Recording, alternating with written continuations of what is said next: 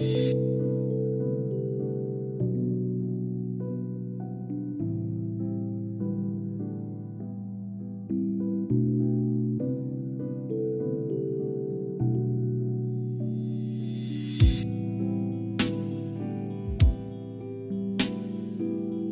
and welcome back to Finding Balance.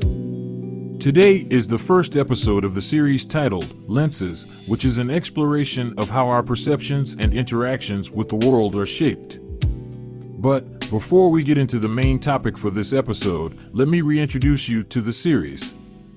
As we navigate through life, we encounter situations that require us to make judgments and decisions based on our perceptions. However, our perceptions are not always objective and unbiased, but are instead shaped by our unique lenses. One way to understand these lenses is to think about them on a spectrum of objectivity and subjectivity. At one end of the spectrum, we have objective lenses, which are based on empirical evidence and verifiable facts.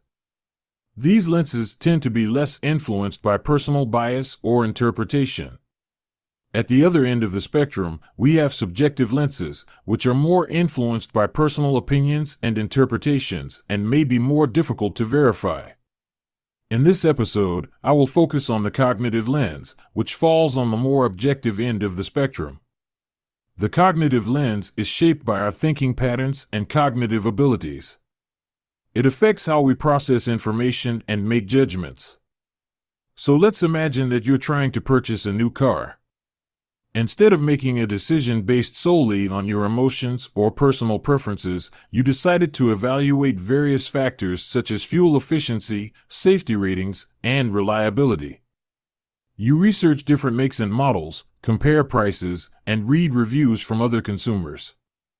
By doing this, you're using the cognitive lens to make a more informed decision based on objective evidence and data, rather than simply relying on your emotions or personal preferences, also known as biases. Here's another example. Let's say you have a disagreement with your friend and you decide to evaluate the situation objectively. You consider both your perspective and your friends, and you try to understand their point of view by listening actively and asking questions. As you continue to talk to them, you take into account any relevant facts or information that may help you as you make your decision. By approaching the situation this way, you are using the cognitive lens to make a decision based on rational thinking rather than just emotional reactions or personal biases. The cognitive lens may be more objective than the others, yet it has both strengths and weaknesses. The first strength of the cognitive lens is analytical thinking. The cognitive lens encourages you to analyze and evaluate information carefully before making a decision, which can lead to more informed choices. The second is problem solving. This lens fosters problem-solving skills, as you can break down complex problems into smaller, more manageable components and find solutions based on objective evidence. And the third is evidence-based decision-making. The cognitive lens helps you to make decisions based on objective evidence, which can lead to more accurate and effective outcomes.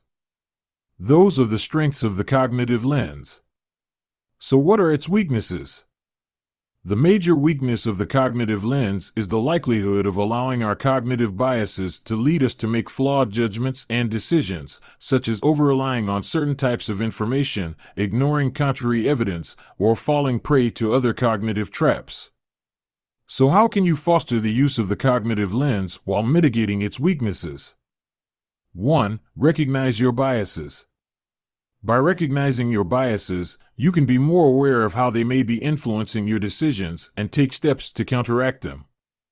2. Seek out diverse sources of information. By seeking out diverse sources of information, you can avoid confirmation bias and gain a more comprehensive understanding of a situation. And 3. Consult with others and engage in critical thinking. By consulting with others, you can gain insight from multiple perspectives, analyze and evaluate them to improve your critical thinking skills, and this would help you in making more informed decisions. So what are the takeaways from today's episode? The cognitive lens is based on objective data and evidence rather than personal opinions or emotions. However, it has its strengths and weaknesses.